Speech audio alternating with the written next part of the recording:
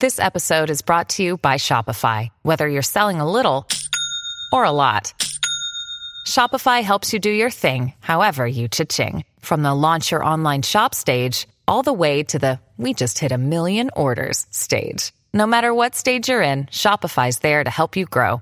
Sign up for a $1 per month trial period at shopify.com/special offer, all lowercase. That's shopify.com/special offer.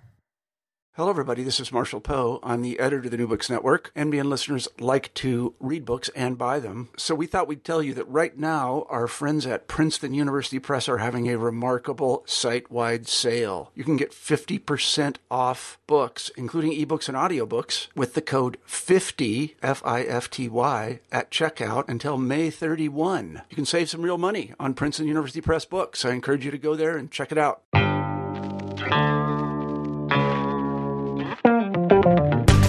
Welcome to New Books in Critical Theory.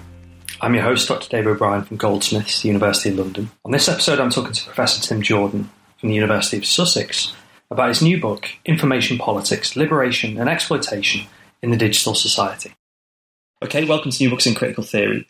On this episode, I'll be talking with Professor Tim Jordan, who is a professor in digital culture at the University of Sussex, about his new book, Information Politics, which is published by Pluto Press. So welcome to the podcast. Thank you very much. Thanks for the invite.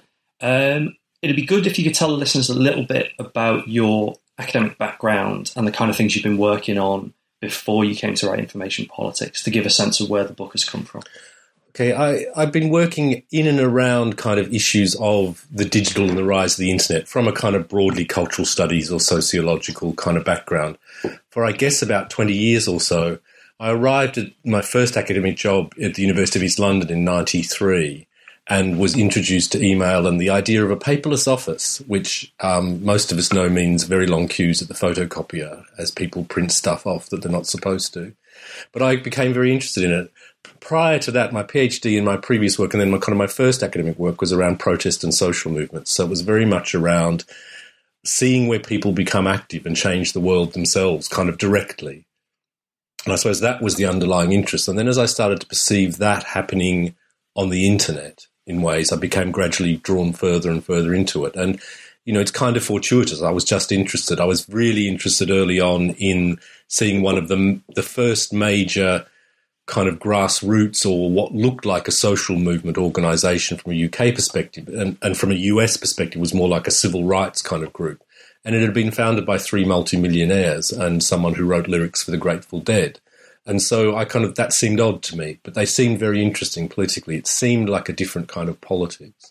And so I've been following that for many years since. And so since then, I'd kind of initially, early in that period, been interested in issues of power and in kind of what we then called cyberspace. And that word tends to have gone a bit. But since then, since doing that early on, had looked at a couple of kind of specific areas. So I'd really looked at hacktivism, the kind of use of online tactics in political action that's located natively in the internet, if I can use it. That word's not quite right, but that kind of idea. And also looked at hackers a lot in the last few, for over a period of time. But also looked at a range of different things in that area, but kind of more specific kind of topics than trying to look more broadly. And in a way, this book then came out of a kind of interest in pulling back a little bit and trying to pull together a long set of threads. The work I'd done immediately prior to this had been an attempt to really look at the idea of communication and to really kind of revise the question about whether what may or may not have changed with the rise of the internet, and to look at what similarities or differences and try and continue the kind of longer project that a lot of people in internet studies and so on have been involved in, is identifying where it's the same and where it's different. And that was kind of more detailed. It was really looking at the idea of communication specifically. It was based on looking at pre-internet communication. So I found myself reading letters from the 19th century that were pre-telegraph and comparing that with a case study of online gaming. And having done that, while that was going on, I was kind of reading, pulling back, thinking more generally about the politics of information, really, and trying to kind of think more broadly about it, and felt that it was there was a space and there was time to kind of start looking at a more general analysis that I could maybe provide or do. I mean, obviously that Information Politics is the title of the book, and I wonder if you could sort of unpack it a bit and say what your understanding of it is, maybe your definition and why it matters, why we need a book about it. It's really pulling out because it's really also a kind of anti-technological determinism kind of position, which is that we talk a lot about the politics of this thing. We talk about a lot of the effects. It's kind of undeniable that these things have changed us. The mere fact that we're sitting here able to produce this by having a laptop open suggests a whole wider raft of changes and wider economic, political, all kinds of changes. And it's to try and situate it around the idea of information rather than situating it around kinds of technologies by starting with the internet. Although the book is obviously clearly heavy, the internet features massively. It's a hugely important player in all of this. So that's why I started to pick up on the idea of information. And the question I kind of started slowly to ask myself is that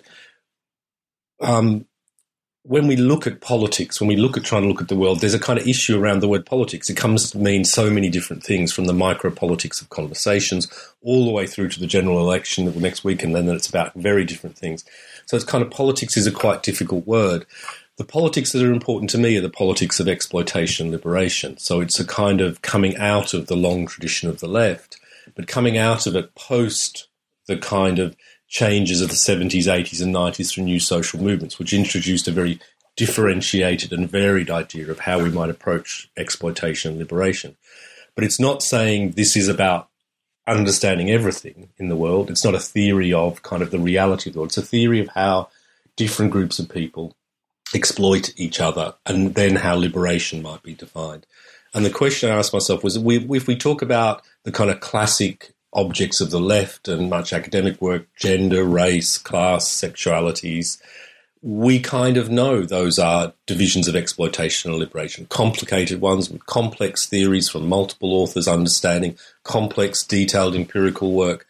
But we know certain things will show up. We know if we're looking at class issues, that issues around productivity, working time, all those kinds of stuff. We know if we're looking at issues around race, that issues of visibility, of biology will show up. We know around women, issues of bodily rights and so on, reproductive rights will show up. And so I asked myself whether information now, so the question I was posing myself, and my intuition from the start was that this was worth trying to kind of theorize and also then place in conversation with empirical material, was that information is now one of those kinds of divisions that we need to understand. And it's interesting how you situate it as one of those divisions rather than being a kind of a master discourse. It's located, I think, in relation to other forms of struggle. And so I'm interested to know if you could say a little bit more about the influence of new social movements, both, in theory and in practice, on your interest in information politics. Well, I suppose I'd situate myself in that kind of mid-late 70s into the 80s kind of moments when we inherited that kind of politics. We inherited the end of the 1960s kind of politics. And that seemed to me to be fundamentally about a differentiation of the field of radical politics. That a whole range of kind of movements that had progressed, that we'd seen kind of how far kind of radical Marxist groups, whether kind of towards Maoist or Trotskyist or whatever other flavour, could take themselves, how they could have real difficulties having conversations and developing theories in relationship to the rise of second-wave feminism, or then the rise of LGBT politics, or in relation to the rise of kind of post-colonial politics or anti-race, all of those things. So for me, the important thing wasn't, in a sense, to try and unify all of those things. It's important, very important to see connections between them, but there's not necessarily a point of unifying them because they all conceive the world slightly differently.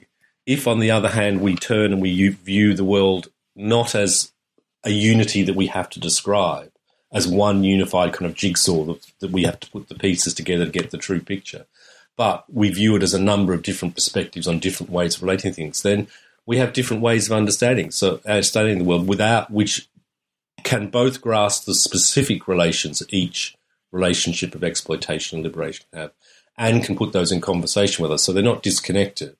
But at the same time, it doesn't involve one kind of discourse trying to be the master that unifies and brings everything together.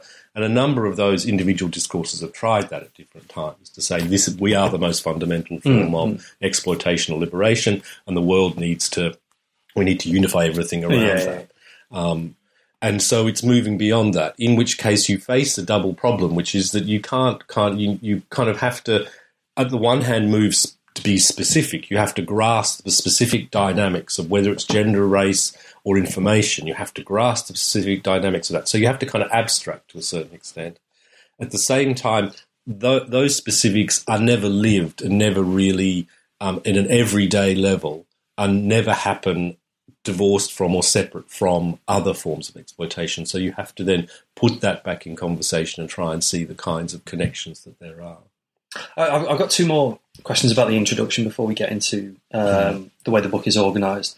And one of those is about the kind of theoretical basis of the book, and Deleuze is very important here. Could you say a bit about why you found his work kind of interesting and useful, and how it relates to information politics? Well, I think Deleuze's work is most interesting around the idea of difference, and that therefore pops up both in relationship to the idea of, as I was just articulating, of a multipole kind of politics. So if we say a radical left politics addressing exploitation and liberation is a multipole politics, it's about several forms of exploitation and liberation, and you therefore need ideas of difference to make that kind of work. And so you therefore also need ideas of kind of power that are kind of abstract. So you need ways of talking about relations between exploiters and the exploited that you can take across, but which don't predetermine the specifics of any one of these particular dynamics. And Deleuze, for me, Deleuze's work, and perhaps Deleuze and Foucault's work around forces and power, is very useful. The failures of particularly Foucault's work on power are very well known, and I completely accept those. But if you go back to Deleuze's work around the nature of forces, the ideas of active and reactive and so on, then they, I think, become very useful in that they allow you a language to define dynamics that across different kinds of exploitation, which don't unify or subject them to the same. In a different way, Deleuze's work on difference is also very important for the idea of information that the book is based on. Information is like power and like exploitation and liberation, one of those words that we kind of know what it means and we use it very easily. But when you come to define it, it can be really difficult. And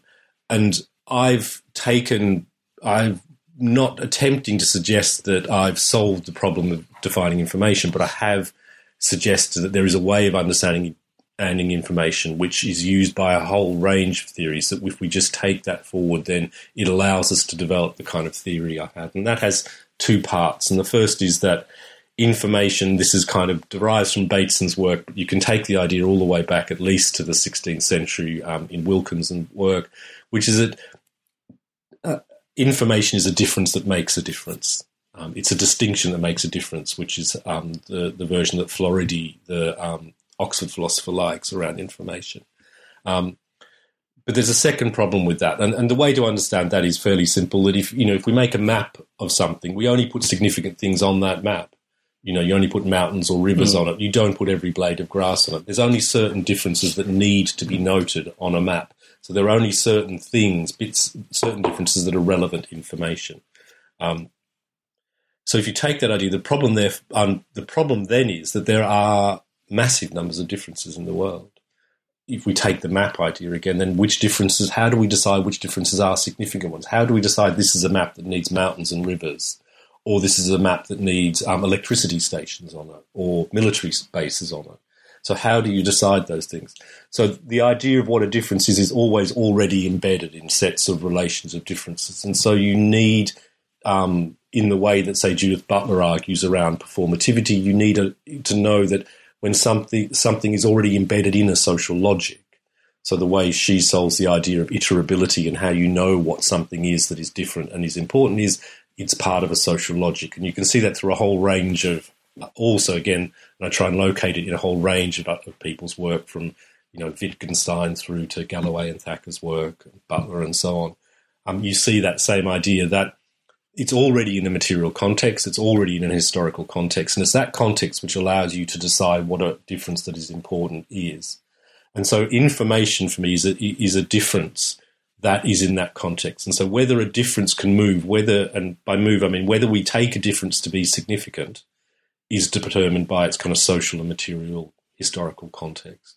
And so Deleuze is, again, very important because in his book on difference, he really locates a very ontological sense of difference as generative, not as a kind of lack and as a failure, but as the difference is the point which produces kind of, in his case, he's talking about being, but in my case, you can kind of translate that into information and meaning and so on. So Deleuze is very important in those contexts. I mean, I would say in other contexts, I have a lot of trouble with Deleuze and Guattari's work in particular, and I find Deleuze's own philosophical work a lot more interesting and kind of powerful. And I find the Deleuze and Guattari work has lots of powerful and interesting things, and it's had huge effects across things. But I do think there's a lot of quite problematic issues in it, one of which is that it leads us away from thinking more clearly about liberation and exploitation because it entices us into a kind of multi-differentiated kind of world. I mean, it's a difficult balance, and in some ways, actually, the structure of the book tries to address that by, I think, combining questions about forms of technology, the practices, and some theoretical work as well. And we'll come on to that. I think the other interesting thing in the introduction are the kind of the principles of information politics that you sketch out at the very end of the introduction. You kind of structure the discussion around 8 particular principles, and we don't have to deal with all 8, but I wonder if you could say a bit about, give the listeners a flavour of those principles and why you thought it was important to kind of, stick a flag in the ground at the end of an introduction and say these are the kind of the core. Well, those principles are really in many ways meant to be a kind of summary and a kind of statement, a declaration of these kind of principles. And I think that's very useful. That for me was useful for the kind of clarity. It was also a slight device in the context of a book that was going to travel both through very abstract theoretical and very concrete case studies to kind of start that process of iteration. So to start saying this is kind of the end point of where we're going to get to, and then to allow a guidance of the reader through that, through both very abstract ideas, which we'll come to in a minute, and through very concrete ones. But it does try to enunciate some of the basic kind of principles. So it enunciates the importance of, which I guess we'll come to talk to in a minute, it enunciates the importance of not seeing seeing information's essential property to be available for simultaneous complete use. And the kind of property that information has, which is distinct from labour power or from domestic labour, is that in economic terms they call it non-rival, but that actually defines it as a lack. It defines information as lacking the ability to be made rival, and therefore we get all the kind of digital rights mechanisms trying to. But actually, information's huge power is to be available to all of us simultaneously. And so that kind of introduction, those principles are meant to try and embed some very clear kind of political kind of principles. They're still rather abstract and would need to be turned into action, but that's the nature of making a kind of intellectual contribution to the debate. It then needs the work of people who do or do not take it up and act on it. And clearly it draws from things. So the idea of simultaneous complete use has a very clear relationship to the way free software has developed and the way they've developed certain licenses and certain ideas around the way information should be shared. So the book moves from principles to theory, and then I suppose more broadly to 2 sets of practical examples. One set concerned with the sort of technological architecture, and the other set concerned possibly more with specific forms of behaviour. So if we could take them in turn, I think Theory of Information Power, which is the first part of the book, deals with recursion, technology, and networks. And I wonder if you could take them in turn and tell us a bit about what is recursion, how does technology enable and constrain information politics, and why are networks important? Okay. This is the most abstract bit of the kind of book, which is meant to provide a kind of underpinning. So in some ways it identifies the possibilities for exploitation liberation rather than how they are actually produced in the world. Recursion is the extraordinary ability information has to be applied to itself. It's very interesting. It's well known in computer circles. It's one of the foundational kind of moments of the emergence of digital computing. It's in Turing's kind of early work, Church's work, and so on. And it's also in a number of other places, for example, Chomsky's theory of language and stuff. So the idea of recursion itself isn't necessarily that new. But drawing it out and theorizing, it hasn't been done that clearly in this kind of context. So the theory of recursion that's most relevant, which is that in computing, is rather functional. It's meant to produce working machines. And although it's theorized around that, it's not developed. So I wanted to pick up the idea. And as I looked at it, I actually kind of expected to find the idea already pre-theorized and I would just use it. And I found I needed to do more work, needed to go further back into the work of Turing and people like that, in as much as my lack of maths would allow me to. And then find out what this idea of recursion is. And essentially, recursion is the idea that you have a kind of system which processes information, which the information that it produces can then be used as input again to that system. And used as input again, it can either simply be processed again through that system, or it may alter the system itself. So recursion is just that fundamental idea, but it has quite startling possibilities because of the nature of information, because information can be simultaneously used and used and used in different contexts. It has a number of consequences. But there's things we need to notice. So theorizing it is important because one of the things that hasn't really been focused on, or that's been focused on in concrete political context, but not in an abstract one, is that means that information must in some ways be made standardized for whatever particular recursive system someone's involved. So if you produce a recursive system, you must in some way make the information such that it can be reapplied to itself. It may be muddy or dirty, as the big data kind of theorists like to talk about, but it must in some way be able to be reapplied to that system. And that produces the effect that recursions also produce. So the second thing is recursions also produce exponential increases in information. So if, your and my age is added to a particular recursive system and then is channeled through that, it can then be added again and again as other people's added. And this can produce an exponential increase in amounts of information. But that exponential increase is only available to and visible to the person who runs that recursive system. So whoever sees that recursive system is offered that possibility. Those of us who add the information at the start won't even see that possibility. And whether that potential exponential increase in information is realized will depend on on how that system is set up. That produces then the second knock-on effect in terms of information power. Is if we have that kind of a dynamic running around recursion, then we also have the problem that we get exponential increases in information. And we are now in a position where I think it's fairly widely recognized. I mean, Mark Andreevich's book on InfoGlut is an example, the clearest, perhaps latest example, but there's been quite a few of them around, where we live in an age of kind of information overload. And the underlying dynamic for that isn't the technologies, it's the way recursive systems produce these exponential increases in information. Now, how we normally or most usually deal with that is by interpolating some kind of device into that system. So you get massive amounts of spam in your email, you involve a spam filter. That device of the spam filter, which in this case would effectively be a kind of software kind of based device, interpolates itself and then manages the system for you. We must all, I think everyone's been through those processes where you get an information device, you use it, it's really great, and then you get to the point where the device itself is taking so much time to manage. I have a kind of I use Zotero quite a lot to manage links that I find on the internet, and then I find myself having to set up subfolders because I can't find, and then I find that the search doesn't work, or I interpolate a search mechanism between myself. Now, everyone has this. Nobody can deal with the information internet. Google, for the vast majority of people, is the thing that the device we go through. So it's a very familiar phenomenon. But what it means is that we constantly embed devices, and they may be hardware, software, firmware in the middle, whatever. We constantly embed these devices in relation to information power. Now, each of those devices is not neutral. It is constructed in a certain way. It will have certain cultures behind it. It will produce certain political effects.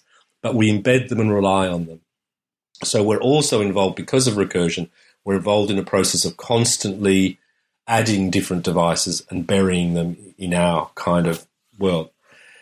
The final bit of that is to think that if those kinds of dynamics are there, they're still rather inchoate in that kind of theoretical sense. They're kind of dynamics, they're things that happen. How do they add up to particular forms of exploitation, liberation? Well, they do that because they become organized or disorganized in characteristic ways. And and this is where one of the most familiar words of the last kind of 20 years of analyzing the consequences of all this information internet stuff is networks. Now, the key for me is not that networks aren't important. It's very clear that we have networks in our world in a way that is kind of different, that hierarchies still exist, but that networks have emerged in different ways. What's missed for me in that debate, and what's really important, is an idea that Alexander Galloway had, and which I would use slightly differently, but the fundamental idea is his and really important, which is that no network exists without a protocol. So whenever we talk about networks, I think this is a key distinction that's problematic in Castells' work, that he focuses so heavily on networks that he doesn't look at protocols very clearly. Protocols are in many ways the inverse or opposite of networks, and yet the two things need to work together to make sense. So you have protocols which are hierarchical, which define whether you can join the network and define what can be done on that network. Once you pass the protocol, you're on the network and it becomes completely open to you. It can be very flat. It can be very peer-to-peer to various sorts. So many of the kind of democratic or liberatory potentials of networks are actually there in the networks, but those networks are never separate from the protocols, which offer a very different kind of authority or control.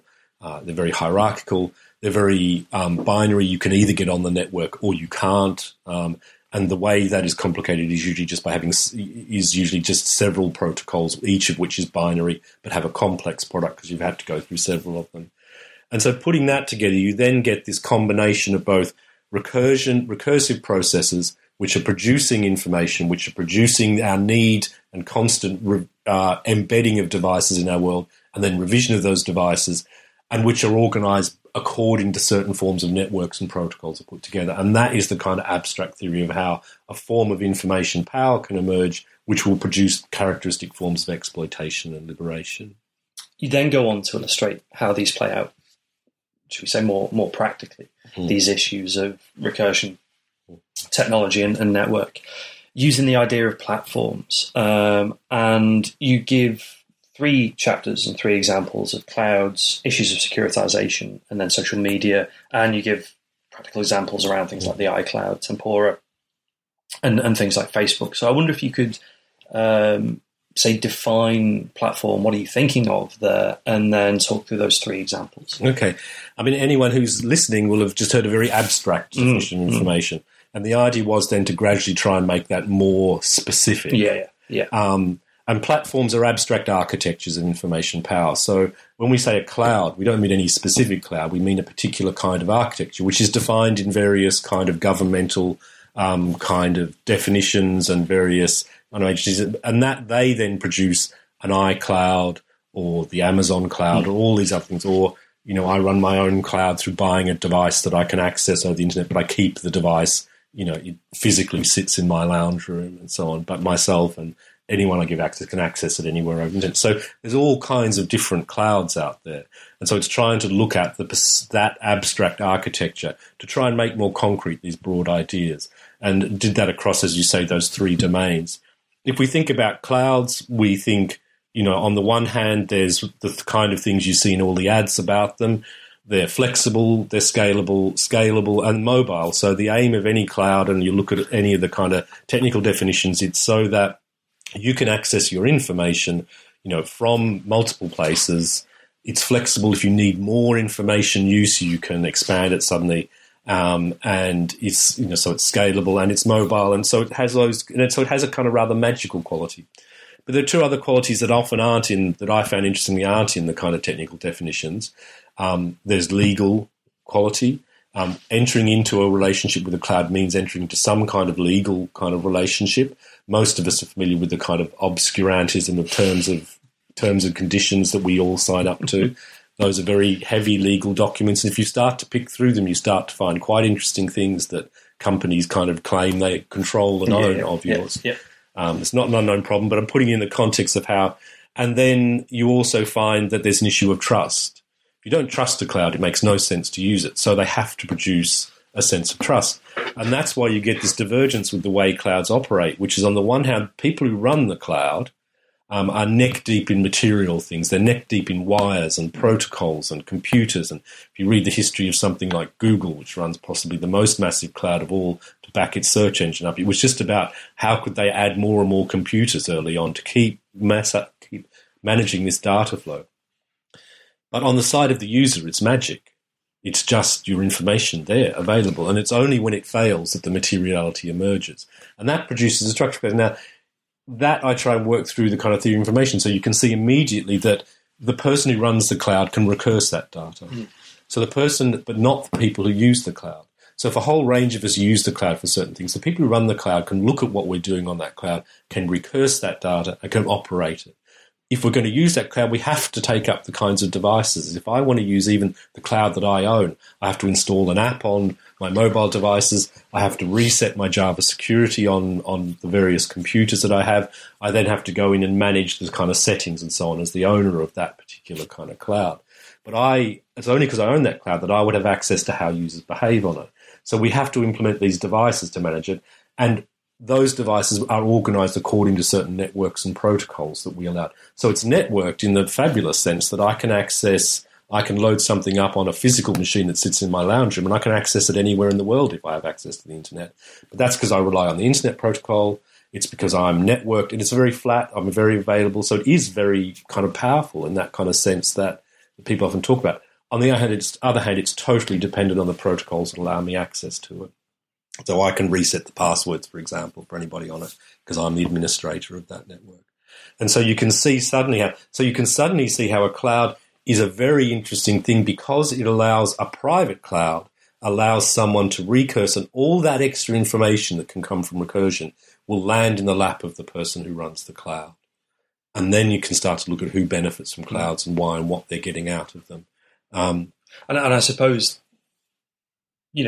we encounter this in much more sort of popular concerns with things like Facebook and social media, where precisely the same questions come up and they manifest themselves through the sorts of advertising we see when we use these, through to questions about who has control of your photographs and that kind of thing. Yeah, indeed. And that's probably the most obvious to all of us, which is, if you go on a website somewhere, or if you go on Facebook and like Disneyland, then the chance that ads for Disneyland will follow you for the rest, for months and months afterwards is very high.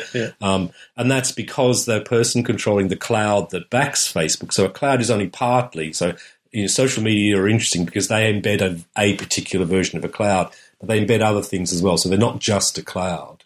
And they allow us, and they're not. There's often a kind of concern about our personal and private data, but to a certain extent, for people on clouds or people running social media, they don't care that much about our data. They can anonymize that. What they care about is the ability to interrelate the points of data, so that they can identify that someone of a certain age, certain sex, in a certain area is worth serving up certain ads for. And behind that is the kind of capitalist appropriation of information, politics, and power, which is that the only really effective kind of purely kind of digital and internet and information-based way in which money has been made and which that kind of information politics has been capitalized is through advertising. So the big money makers, the kind of that aren't selling you things. So Apple and Microsoft make lots of money, but they sell you things. They're part of a large part of them is just an old-fashioned manufacturing industry. Google and Facebook, on the other hand, are advertising companies in the way they make money. But they're a very different kind of advertising company because it is dependent on the recursions that they can draw off from having our information on them. And so that kind of very well-known moment we all have where an ad follows us, and given the way number of the ad systems work, that ad can follow you out of where you were. So particularly if you're on a system that Google follows, or you're followed by Google in some way, they not only have the ads that they serve up through their search mechanism, they also sell a system by which other people can embed ads in their own kind of their own site so that they can make money out of advertising. So the ads will follow you all around the kind of world. And that really is a kind of very the clearest case of the way information politics, the way recursions, devices and networks and protocols can be added up in ways that are kind of, wouldn't have been able to have been done previously because of the nature of the digital context now of information, to produce a kind of fairly straightforward form of what would have to appear to be exploitation, which is, how much money people like Page and Brin, who run Google now, have, and the way that money was entirely drawn off all of our information that we contributed by clicking on Google.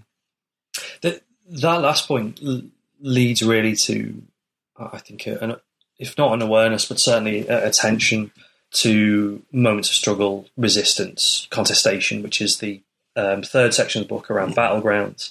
And this, I suppose, is the section of the book that is most grounded in practice. The kind of debates that go on in the second section of the book around platform are still concerned with the kind of architectures underpinning people's practices. But in the last section of the book, you're thinking about iPads, which, have material reality, people interact with, they're familiar with them, online gaming, and then the kind of political or BP political activism around hacktivist practices and things like the Arab Spring. So I wonder if you could say how these maybe more practical examples relate to the broader story of the book, and where, I suppose, these moments of exploitation and liberation might occur with an iPad or with World of Warcraft or... And so I wanted to see these connections to other kinds of politics. And so I looked at 3 case studies. And as you said, one is of the iPad, one is of a specific moment in online gaming, and one is I wanted to look at a kind of active resistance group, a group that was actively using information politics. And whereas lots of the previous examples have been of, the big giants of the internet, kind of an information world, I wanted to look at how people react, because people are very active in these kinds of worlds. The iPad allowed me to really start with design of a specific digital object. So to look at it and to look at the kinds of technologies that had to be produced, the way the iPad, when they first conceived it, couldn't be produced because they didn't have a glass that was strong enough to manage that bigger screen. But the way a number of the ideas from that then went into the iPhone and the iPod, and the way those ecologies then turned back. So I started with design of the iPad and its tremendous success, and then started to ask questions. So if it's designed this way, we can then start asking, and then if you look at how successful, you say, well, someone makes it. It's a material, it's an object. People buy it and make it. What happens there? And so I looked at both the ecological and the kind of class-based aspects, which a number of people have also looked at. The ecological aspects, Apple have been criticised for a long time for their environmental credentials. It was notable in the iPad launch, which that Steve Jobs touted its environmental credentials, and they had made some changes there, but they are still making design changes which create forms of pollution. For example, the size of it it's believed that the size of the thinness of the iPad and some of the other devices requires certain bits to be soldered on, which means you can't recycle them, and that creates effects. So I looked at those, but the underlying key ecological problem is that there's only a slight dip in the purchases of laptops and desktops with the rise of tablets. And if you were to add then the rise of smartphones, you suddenly see that the kind of exploitation of nature to produce these devices must have massively increased with the rise of different devices.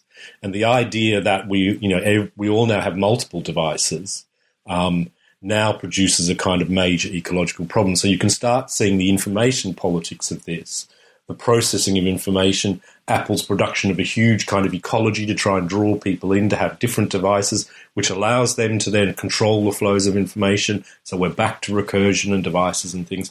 That produces a kind of strong connection to environmental movement. The wonderful work of the people who've examined and researched the Foxconn factories in China is a really huge kind of reference point for me then to start looking at how do you produce these devices at these kind of prices? How does it connect to kind of globalized capitalism? What is done to these kind of people? What kind of pressures are they put under? And that then produces, a very strong connection to what, is a kind of hyper-exploitation of certain forms of labour, particularly in China, but also kind of in other parts of the world. So it allows a very strong connection between the nature of this object and class politics. And finally, I was able to try and bring that back to information politics by looking at, how all those politics together flowing around and through the iPad, all of which we then need to see the iPad as part of other changes, which other colleagues have been starting to look at in the relationship of the notion of being after the desktop. which was originally a way of exploring how we look at how the interface on our laptops, which was originally, if you look at your files, they're often have been conceived in relationship with the idea of an office desk with files and so on, and as if you have little filing cabinets, as a way of conceptualizing it for people to use it. Well, whether we're now with apps and so on beyond that kind of a metaphor, and we're interfacing in a different way with these kind of devices, but it's also after the desktop in that it plays into changes in the relationships between work, play, and leisure, which have been which were struggled over in the 19th and early 20th century to try and establish, so that we have the constant complaint about how you're never disconnected from your email. And there's flexibility out of that, but there's also the fact that you can go on holidays and still be doing your email and still be kind of connected to work. So these boundaries, and tablets are a huge component of that because they allow flexibility. They allow, BlackBerries were a huge shift in that because they allowed people to use email a bit more easily. But now tablets, because they're slightly bigger, allow management of those kind of work processes of documents, for example, that would have been harder to manage on a phone, to manage those. So it then circles back to informational changes and processes that kind of draw all of those kinds of things together.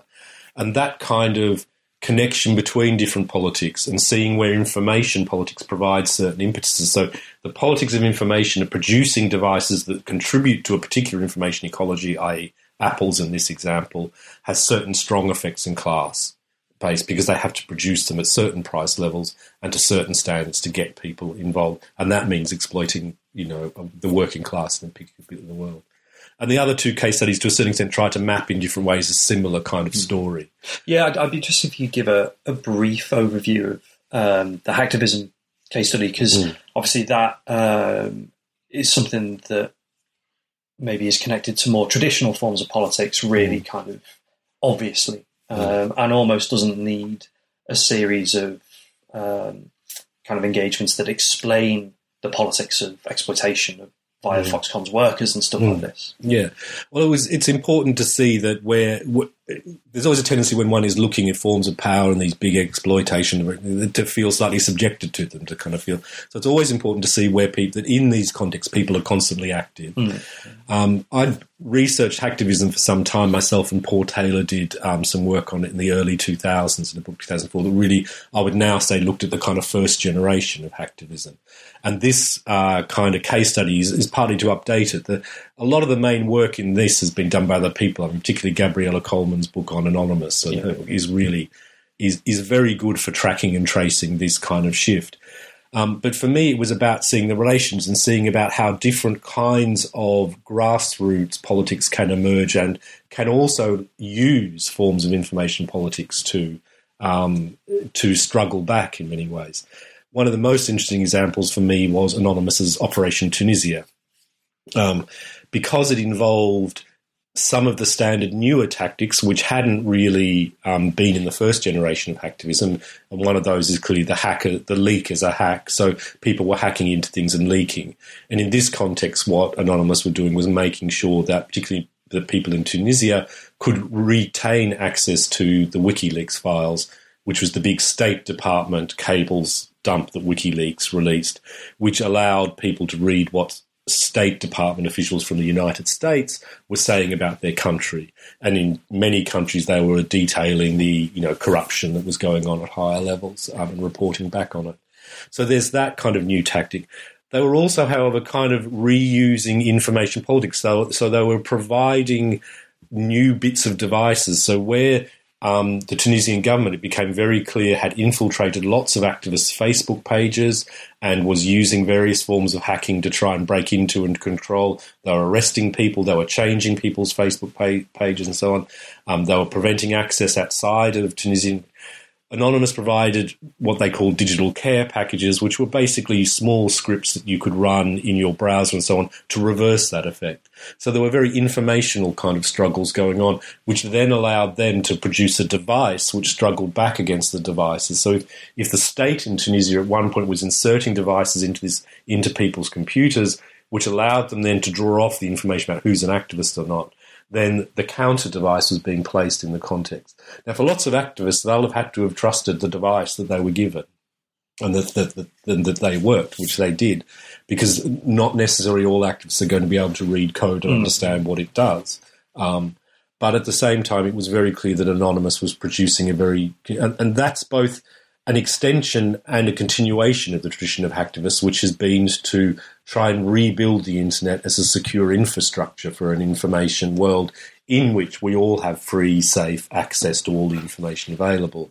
And that then draws in the connection to the politics around free software, and it also draws in the connection to the politics that was largely around human rights activists in the first generation of hacktivists, where they were building things. And it's out of that politics that one of the most enduring kind of and contested bits of kind of resistant information politics, which is Tor or the Onion router, has emerged in that kind of context of people trying to use the existing internet infrastructure, but to shift it in ways which allow a kind of grassroots information politics, which allow us all secure access to information, and therefore allow us through the kind of devices we use to start using the possibilities of information being available to all of us, and that recursed information could be returned to all of us. It doesn't have to be privatized to people who control whatever recursion. It can be returned to all users.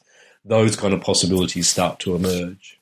That's a really interesting point to conclude on, actually, because I think we can see there the sort of the strong sense of possibility that you try and put forward in the book, that this is not a story of a kind of a tale of domination and pessimism, although there are important moments of pessimism to be had, particularly in your practical examples. But actually there are ways of taking control of our devices, of our architectures, of the act of recursion that might make us citizens rather than subjects. And I'm interested in sort of where you go next after the book. Because you talked about how it was, in a tradition that you've been working around social movements and kind of broader questions of digital. So are you doing similar things? Are you doing something completely different? I'm doing both. I mean, we have professional lives as well as kind of vocational ones as academics, and one needs to continue in traditions. So there's really two things I'm currently doing, and as with all kind of, I would hope with all research and academic work, it leads to unexpected places. So I'm not quite sure where it will end up. The familiar work is that I had been teaching a course, and this had gradually turned into a longer term interest in the idea of digital industries, which is comes from a question that one of my seminars used to be based on, which is, are Apple and Microsoft digital industries? Or are they all, the implication being they're old-fashioned manufacturing. And if we say they aren't, what are they? And if Google and Facebook are, what does that mean? Now, that's not a kind of sectoral question. It's a question to try and get at the dynamics of these kind of things. And some of those dynamics are now there in my kind of analysis of information politics. But one of the interesting things for me might be to extend that a bit further and start really looking at that in a kind of more empirical way. And therefore to use that question, what is a digital industry, to unpack the major kind of exploiters in our digital environments. The issue that comes out of that, which I mention in this book, which I don't talk a lot about, is the issue around voluntary labour. It's a very familiar issue. A lot of people talk about, but there remains a lack of clarity, as far as I'm concerned, because we can all see how voluntary labour is both exploitation. But we can all see, and if you look at all the empirical work on it, people first of all know that. People, and secondly, they will often continue doing it. One of the most striking examples for me was the work that John Banks did around a particular game in which people were able to write modifications. The game then sacked its art department and outsourced that to the people writing, who were happily writing these modifications as hobbies. The reaction then was that some people took it up as almost a career. Some people did it as a sideline, and some people continued to write their modifications and refused payment because it was fun.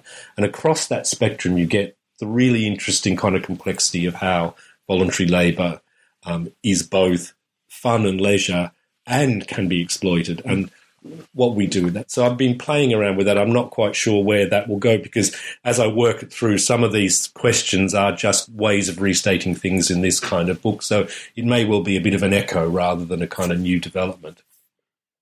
On another completely kind of separate track, I have been working the last few years in a research network around the idea of being in the zone.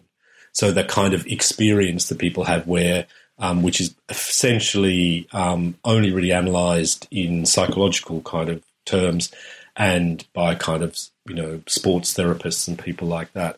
But we haven't really found a kind of cultural, sociological and political analysis of this kind of experience. And so I've been working with a network which includes people who are working on music, sport, and kind of cultural labour of different kinds. And I'm hoping that network's been running for a couple of years, and I'm hoping we'll have a collected edition book out about that in the next year or so.